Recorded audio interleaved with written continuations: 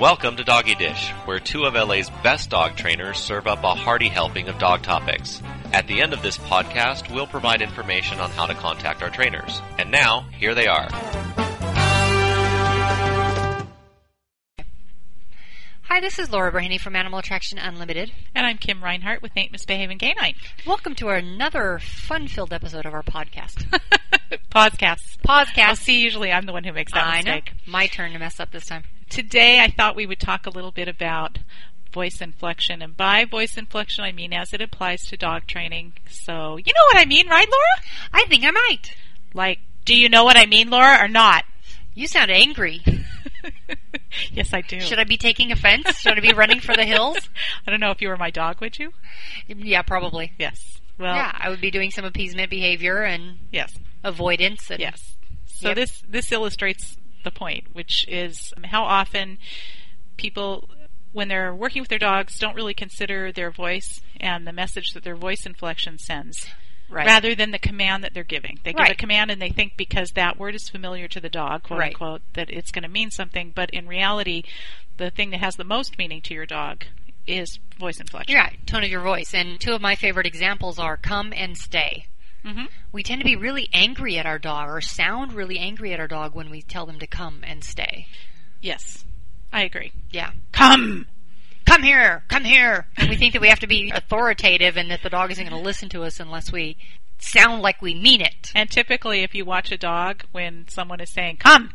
The dog is going, oh, I right. don't think so. Right, and some of them might start sniffing the ground. Yeah. And then people think that they're avoiding the dog. I mean, that the dog is avoiding them and ignoring them, when in actuality the dog is saying, calm down. Well, and the dog, to a certain extent, is avoiding them. Because in all honesty, they sound mean and they sound angry. And who wants to run up to somebody who's mean and angry and liable to be punitive? Yeah.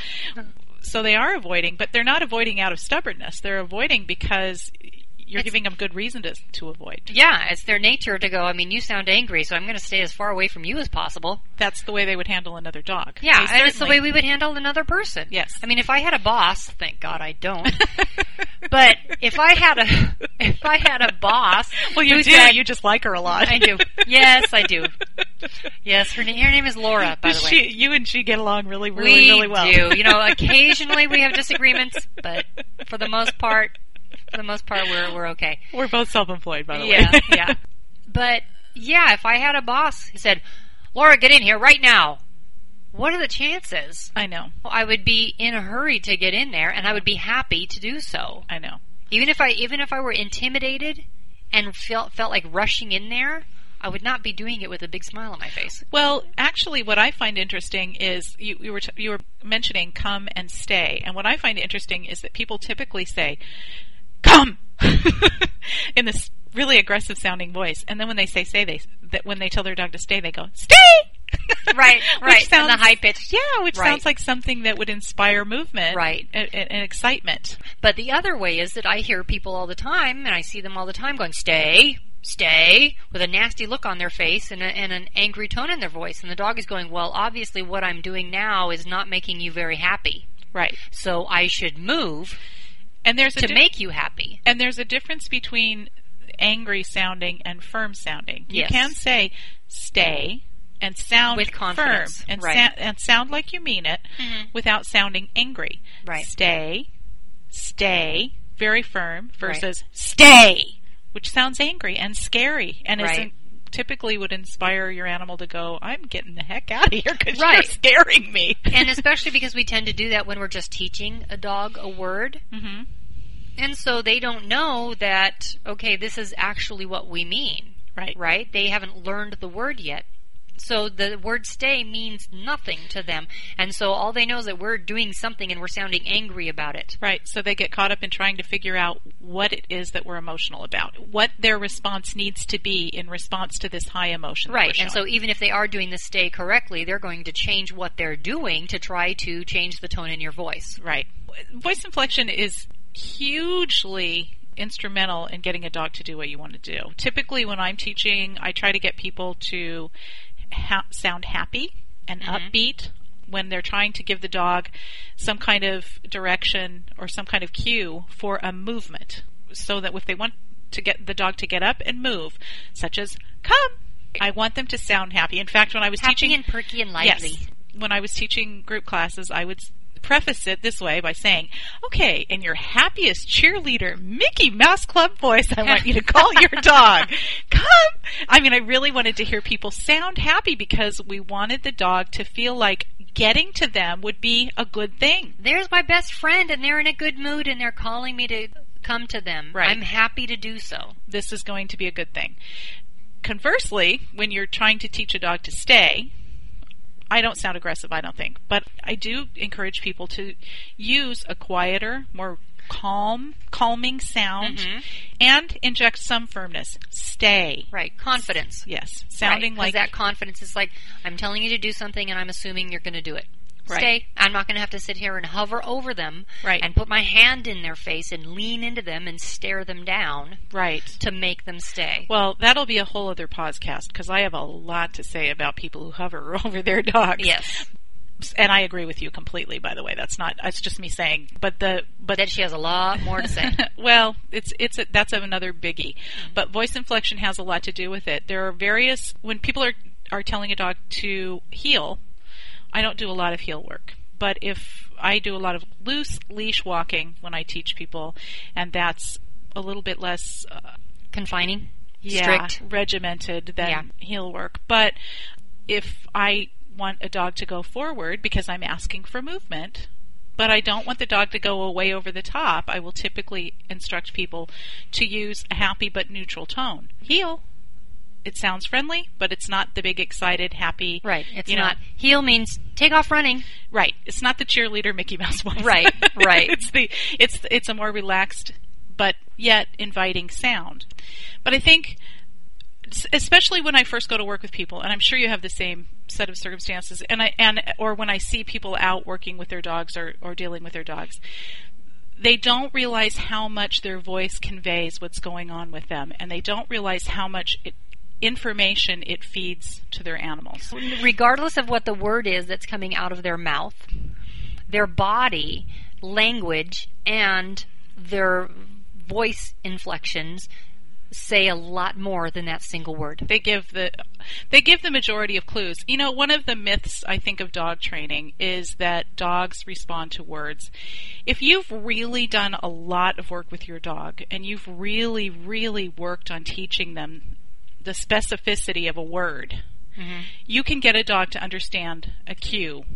That's the word as a cue. Right. But most dogs, I think, and you can tell me if you disagree with this, but I'm giving you permission to tell me. I will. Believe me, I will. I know you will. I have confidence in you on that one. But most dogs learn a cue based not only on the word, but also what is your body language when you deliver that cue, and what is your voice inflection. Yeah. And they take those actually as larger clues as to what you want than inflection. So what you'll find is what I find is that you'll have a dog that you think understands a cue, but if you change the inflection a lot or you change the position of the body language, you have a dog that actually has not learned that clue. Right. And I know you're going to throw in the dog training lingo for this one. Go for it, Laura. Well, no. Actually, I wasn't. I was just going to say, because dogs are masters at reading body language. That's what they do. That's how they survive. That's how they survive with other dogs. It's how they keep from getting into arguments with other dogs, is by reading that very, very subtle body language. And so there's a lot of stuff that we do that we don't realize we do that becomes part of the cue. And the interesting thing about what you just said, and I say it the same way, is the subtle body language. But that's our interpretation of what it is. And that's why we talk about that to other people as subtle. I don't think to a dog our body language is subtle at all. Not I think at all. To a dog it is glaringly, glaringly obvious and speaks volumes. Right. If you pay attention to dogs and the way that they communicate with each other, the verbal part of it is like the last resort. Yes. Yeah. Yes. And what I meant by subtle was subtle between each other. No, I use Not the same. subtle. Okay. I use the same term. I Right. absolutely use the same term. I say subtle when I'm talking to people because to us it seems subtle because Right. we're very clued in on what you say. We're verbal. We are a verbal society. Right. But for dogs, that's the lowest. That's the subtle part of it. Right. That's the very subtle part of it. The really obvious part for a dog is body language. Next up on the scale would be inflection. How do you Right. sound when you're doing it? And so words become, which is really interesting, words become actually kind of superfluous sometimes. Yeah. And it's funny because how many times have you worked with people where, probably less so, because I find this less with the pet people that I work with, but I know that when I used to work in competition, that people were always looking for ways to improve their competition dogs. Mm-hmm. And if you had a dog that worked really well and you used different verbal cues, just because you taught different verbal cues, they would pick up on that verbal cue as if the word itself had some sort of magic. And I was Right. continuously saying, there is no magic to that word. Right. You can use whatever word. If you want to Right. use the word Rumpelstiltskin, you can use it. There is no magic to it. It's how you train it, how you deliver it, and really how much work you've done. Here's a great example. Mhm. Okay, I used to do some movie stuff a little bit, Mhm. and very good friend of mine is a very well-known movie trainer, and she has a French accent. Mhm. And when I first met her, I would look at her and watch her dogs and go, how do they understand what she's saying? Because she has this heavy French accent. That you have to listen really slowly to her talk in order to understand Right. what she's saying. So for unless you. hang out. Right, for me. And so I'm thinking to myself, how do the dogs understand what she's saying? Because she says, instead of saying pick it up, she's pick it up, or whatever it is with her accent. It's like, how does the dog understand? And then it's like, duh, Laura. It was like such a light bulb moment. Right. Because that's what she taught. Right. They were used to her voice, and she actually ended up being on a set somewhere where one of the actors had to give the dog the cue, and he had to say it with a French accent because the dog wouldn't do it otherwise. Right, because that's the way they learned it. Right. However, probably if you picked up the body language and the voice inflection, although she may have taught really great verbal cues. Yeah. And really done her, I'm sure she did really do her work. But it's funny, I don't know about you, I relish those light bulb moments. Yeah. I love to look back at those and realize there was a moment where suddenly the light bulb went off and I went, oh, yeah. Duh. Wow, okay, Right. I just uncovered this big, this big clue, this big piece of information that is so important and so Right. pivotal. And then it makes it hard, like on those dogs that she would train, another trainer would take the dog to work on a commercial or wherever, and that dog would then have to get used to that trainer's words because they sounded different than what he originally learned. Right. Because he was really, really well trained. But with our pet dogs, a lot of times what they're picking up on are the subtleties of our body language and our voice. Right. So that's probably much more prevalent in that situation where Right. she did such a good job training them that they actually were picking up the cue as the word. But how many times have you gone to work with a dog where the person says, oh yes, he does know sit?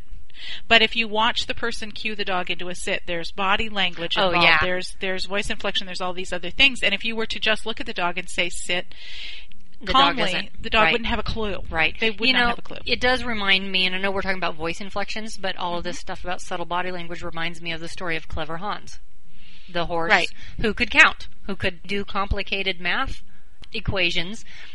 And they tested it. They had people out. They tested it. Oh my gosh, he does do this. And the way that he would do it is that he would, paw the ground for the answer. And they found out that the owner of the horse, who this was all inadvertent on his part. Unintentional, right? Right. Thank you, unintentional. Yeah. That he would, because he knew what the answer was, he would stand there and in anticipation of the horse coming up on the right answer, he had his eyebrows raised. Mm-hmm. And then when the horse got to the last one, he would relax his eyebrows and the horse would stop counting. Right. That became the cue for the horse to count. Right. And it took them a long time to figure out that's what was cueing the horse. Well, I think we're going to have to put something else on our board of topics to cover, which is cues and how much those could be varied, because that's definitely something that we'll cover in the future. But when it comes to voice inflection, a lot of times if you start to edit yourself or you start to really pay attention to what you're doing, you'll realize that you need to make a subtle change in the way that you speak to your dog. Most of the time, I know for me, most of the time when I cue my own dogs, I don't do it consciously. I'll say, come. That's just the way I say it. But that may be a habit that you've basically I've developed trained. over a period of time. Sure, I consciously developed that habit. Or if I tell them to sit. It doesn't sound angry, but it sounds firm, and it certainly sounds different than come. Exactly. Okay? And doing something like that really is something that has to kind of be a default behavior on our part, because if your dog gets out of the house and starts running down the street, our natural response is going to be, come back here right now, it's going to be angry. Right. And then usually what happens is the dog then, when you eventually get the dog, then you're angry with the dog, which then supports the fact that the dog wasn't going to come back when you sounded angry, because obviously you were. Right. Well, I think that the two places that it is the biggest deal is a recall and a stay. We have our ways of going about it, our little trainer ways. But I know that people that I work with or people that I watch, that's the big thing. One of the problems that people have is if they feel that their dog is going to run away. Yeah. And their dog gets loose and they're afraid that their dog is going to run away, and so they start to call the dog. But instead of calling the dog like they're happy and excited, there's something great to come back to, they put all that stress and all that freaked out worry into their voice, and they say, Fluffy, come! And it's almost a guarantee that the dog is not going to come back. There's such excitement, there's such anxiety, there's such a bundle of energy and nerves in that tone that it's almost like cheering your dog on. Run from me, go, go. Right. Because really, that's what you're going to get, as opposed to turning around and calling the dog, Fluffy, come on! Right, that you have to take a breath and you have to go, okay, gotta be calm now, gotta get the dog back to me. Yes. We gotta really make him think like, oh, it's not a big deal, because as soon as it gets to be a big deal. And how many times have you had, like, let's say the DWP guy needs to get in your backyard, or the gardeners show up at their different day or different time or whatever, and your dog's in the backyard, and you need to get the dog in your house. As soon as you start going, come on, get inside, the dog's playing a keep-away game. Right. Or going, no, you're not going to catch me. No, you're not going to catch me, because now suddenly it's important. Yes, because that panic in your voice sounds like an invitation to keep away. It sounds like an invitation to let's play. It sounds not play, but let's do the chase game, because that's what it sounds like. And they learn very quickly that when you get that tone of voice, you've lost your power, you have no control, and you're going to be running after them momentarily. And so you convey all that just with the voice inflection. Your command hasn't changed. The cue, the word that you used hasn't changed, but the way that you deliver it has. I remember once I got home from being out and about, and the gardeners, which I shared with the neighbor, was parked in front of the gardener's house. So it didn't occur to me that they were at my house. I thought they were at my neighbor's house. So I went in the house, and my pit bull was running around the house going, I gotta go outside. And she was really lovely and very, very reliable in the house. So I thought she was having a 5-alarm fire and that she really needed to go potty. Right. So I ran to the back door. Hurry, come on, let's go. Yeah. And I ran to the back door, and I opened the door, and as I swing the door open, and she's running, she's going, finally, she's going to let me get this guy. I swing the door open, and the gardener is standing right there outside my house, outside my door, cutting some fronds of the palm, of a palm tree we had. And as I swing the door open, and I realize, of course, adrenaline surges through my body, because I basically observed him. And the gardeners as well, I'm sure. Yes. Oh, yes. Well, he was so great. I'll tell you about him. But anyway, this adrenaline surges through my body, because I'm thinking, I just served him up on a plate, basically. I said to her, okay, come on, let's go outside. Yeah. So I agree. It's important you get out there to get this guy. So I swing the door open, and she goes bolting out, and as she starts out the door, I yelled her, no! Right. And it did sound scary. Sound scary. In that situation, the voice inflection worked for me. Yeah. Because that no was so, I didn't sound panicky. I felt panicky, but I didn't sound panicky. I sounded scary. Right. Because I put my best, because I have the trainer reflex. Right. And so I put on the scary kibosh voice. Right. Said, no! Right. Luckily for me, my gardener at the time, who was really savvy, and I gotta give him credit, he just very calmly, he had a palm frond in his hand, and he just very calmly kind of pulled it over to in front of him and stood there calmly. Anyway, nothing happened. She came in the house. She was like, oh, shoot, darn it. Yeah. But it was one of those situations where, luckily for me, that inflection was a default for me. And so the big no voice. But the various ways that you can do voice inflection, let's hear some of yours. Laura? Sorry, I know. It's like I'm sitting here listening to your story in a nice little daze over here listening, and then suddenly you point to me and go, your turn. Well, okay, I'll do a couple. I have to think of something. I'll do a couple, and then you And then let me interrupt. Okay. Yes, you start off, and then I'll interrupt. Okay, cool. We got a plan. Well, as I said, one of mine is come. when I'm just schooling people, I tell them, when you call your dog, sound happy, sound Right. up, Absolutely. sound like this is a good thing. For stay, I encourage people to use that calm but controlled voice. Stay. Right. And not not chanting. Yes. Not stay. Stay. And not stay. Stay. Stay. And you got to the face too. But the face has got to be calm yes. and confident. Yes. And your body language. And we'll go into Yeah. all that. But that voice inflection needs to be calm. Stay. It sounds like I mean it, but Right. not like I'm scary. Right. If I'm telling a dog to sit, sit. I use an uptone because I I do think too. that using an uptone helps the dog feel confident. That encourages them to. Clearly, nothing's wrong when I say sit, down. When I say down, there's a little bit more of a down tone to it. That's because Yeah. I'm asking for a down, and there's that voice inflection down, but there's not down. Right. it's Right. not scary sounding. Those are the most common, right? Yeah. If I'm cueing for a Sit, stay, down, heel, come. I think we hit them all. heel. So let's hear yours. Come on, let's hear your voice. Well, okay, so like I would go... Show us your sexy for my dog dogs- trainer voice. I don't know about that. But wait, I need a cold for that one. Okay, so, I need to have a cold, just Okay. getting over a sore throat for that okay. one. To be continued. Um, okay. Yeah, really. Wait till I have a cold. So let's see. I usually say come if my dog already knows it. If I'm teaching it, I probably do about the same come, or it sounds kind of high pitched. Mhm. I don't think I do it kind of as sing song as usually like come. Right. I don't think I do it like that. Right. Stay is usually stay or stay, depending on the dog. Right. Because some dogs, if you use a too deep voice, if they're really soft dogs, They melt, yes. Exactly. And I don't want to do that because I want them to be confident in their stay. So you kind of have to be careful with that. Right. And I also make sure that, especially if I'm going back to reinforce the stay, that it's stay, nice and calm and long and mellow, not real short and, like Right. you said, high pitched. Right. Down, I usually say down or lie down, and if I really want my dog to do it, I'll go lie down, Right. or I'll go lie down. And when you're teaching a new dog? When I'm teaching a new dog, I say down. Okay. I just say it just like that. Okay.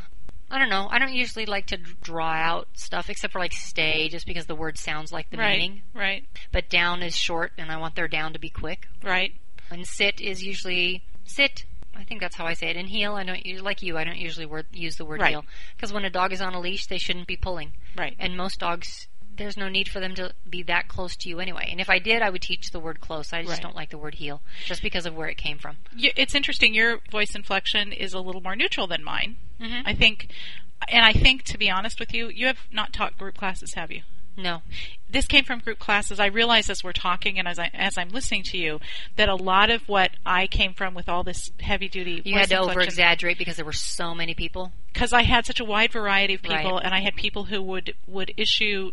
I had to make it very obvious, Yeah. because I had people that would be so the opposite of what I was trying to get them to do that it's like saying, in your happiest cheerleader Mickey Mouse Club voice, Right. and that's pretty extreme. And they still don't hear the difference. That's right, but I needed to almost make it silly or funny to get people to really understand you have got to change what you're doing. Because when you have a group of 12 to 15 people and they're saying, come!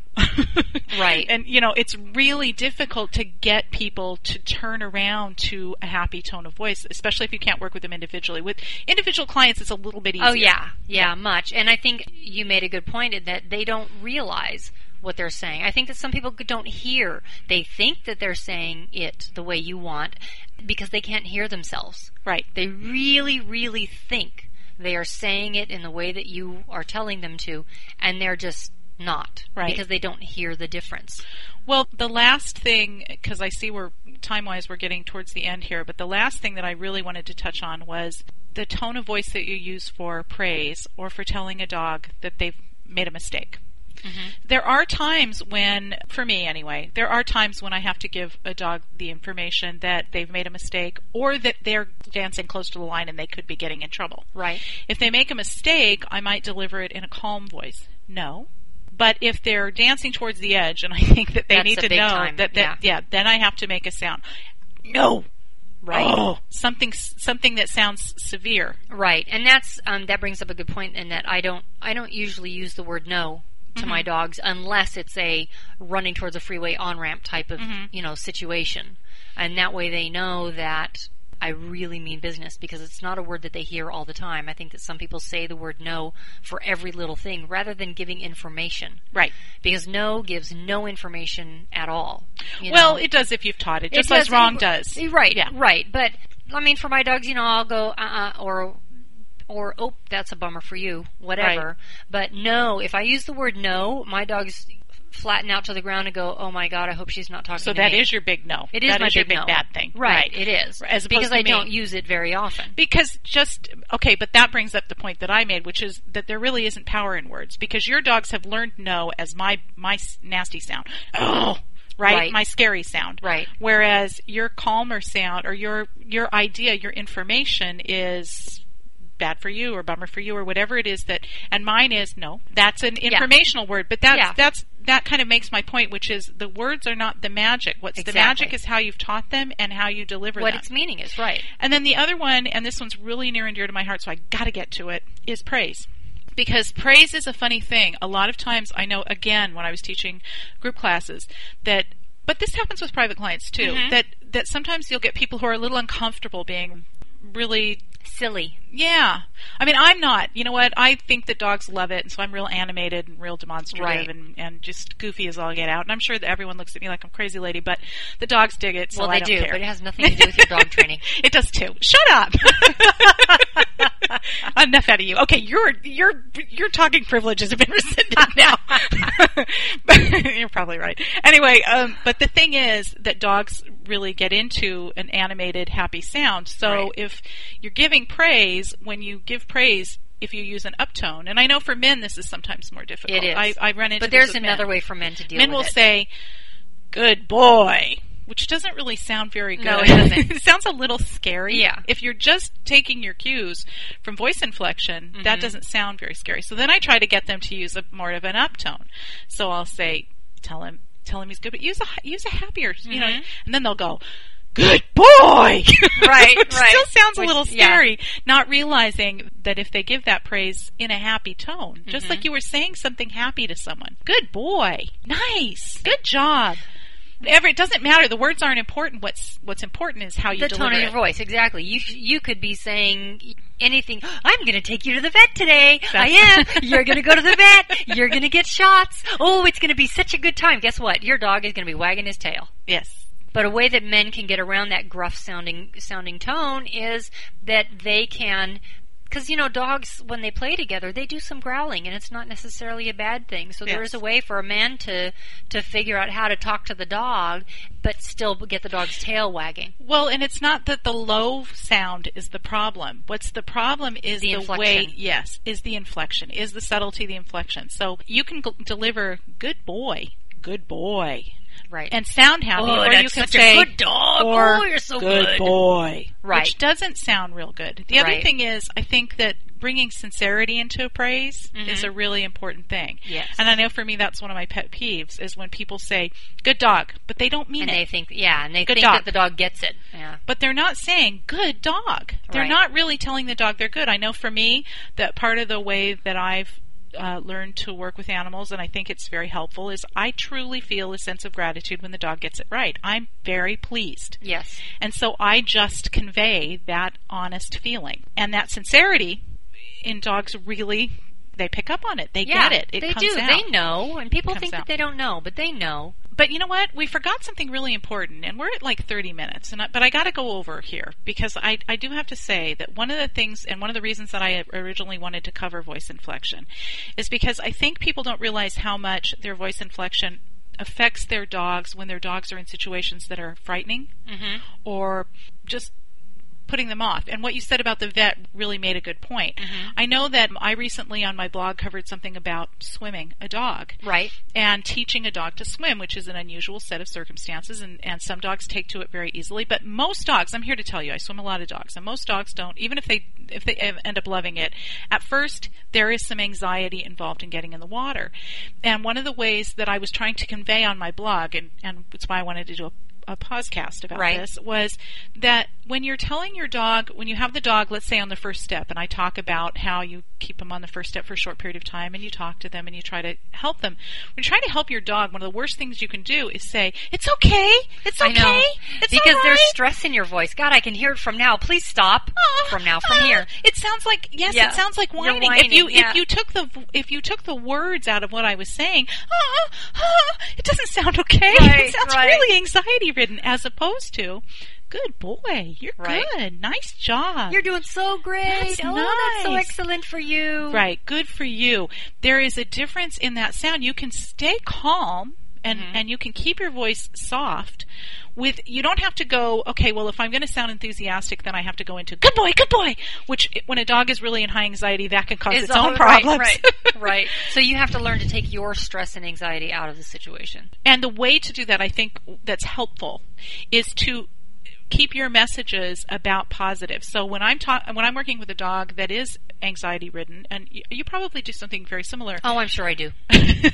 Which is, instead of saying it's okay, because it doesn't sound okay. Right. If you listen to my voice, I will say, "Nice job, you're good, nice." Yeah. I give them positive messages, and those positive messages help me keep my voice where it needs to be. Yeah, it's kind of like a biofeedback type of thing. If you're dropping your dog off for something that you think that they're going to be a little uncomfortable about, if you're dropping off at the groomers or at the vets or something like that, one of the things that you can do is remember that your voice inflection gives them a huge amount of information. So Yes. rather than doing, "It's okay, I'll be back, which does not sound very happy, Right. which does not, it sounds really like scary and bad and like this can't be okay. Right, especially when it's a neutral situation for the dog. Right. The dog has never been in it before, so he has no kind of expectation in that situation. So he's taking his cues from you. Yes. Yes. So if you're taking your dog to the groomer or wherever, like you're going to leave him there, and you start doing that, or even to the vet, even when you are going to be there, and you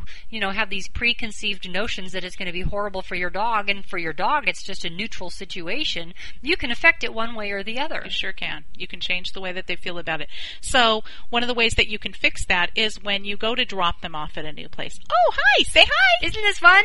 Yes, Hey, good, let's go see your new absolutely. best friend. That's right. Keep your messages positive. The words are only important because they guide you on how you are supposed to be sounding. Yeah. So I do use a lot, especially when I'm training and when I'm working with people, I use a lot of words about positive. I will actually speak what I want them to sound like. Right. Good. You going to say hi? This is a good person, huh? Yeah. Well, I don't think that the dog knows those words. No.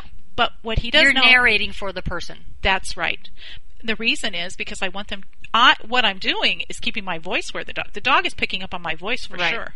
But the person, I want them to get it, that they need to send out positive messages. Right. Because their voice will follow the words. Right. Their voice will follow their messages. We tend to speak what we're thinking. We tend to use a voice inflection that reflects what we're thinking.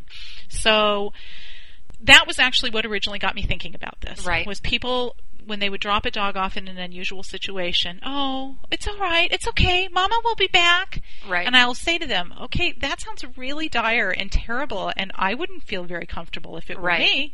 And you were let's say that you went to a foreign country and you did not speak their language, and somebody was delivering a message to you, the words of which you did not understand. Right. They were But the using, look on their face is... and their body language, Right. and their sound, their voice inflection was that. You probably would think, "Uh-oh, this can't What be did I get good." myself into? Right. Yeah, this That's a can't be really good. excellent analogy. Thank you.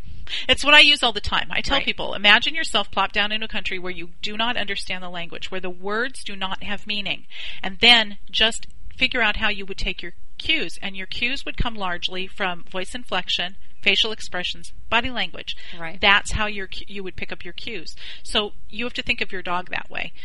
Anyway, that's we're really running long here, but I just had Sorry. to get that in there. Yeah, of because course. I think that's so And it was important. very useful. I think it is important, and I think Yeah. if people really pay attention to that they will find that they can change their dog's experience Yeah. based on the way that they deliver their message. So remember, in closing, no it's okay, because it's okay sounds like anything but okay. Right. It sounds terrible. The opposite. It's the anti-okay. You could be saying, this is going to be really bad. You're in trouble now. I know. This is scary. Oh no, we could die. Oh. That's right. Right. That's right. All right. Well, thanks for listening to another episode of our Pawscast. And this is Laura Berhenny from Animal Attraction Unlimited. And I'm Kim Reinhart with Ain't Misbehaving Canine. Thank you for joining us. Bye. Bye.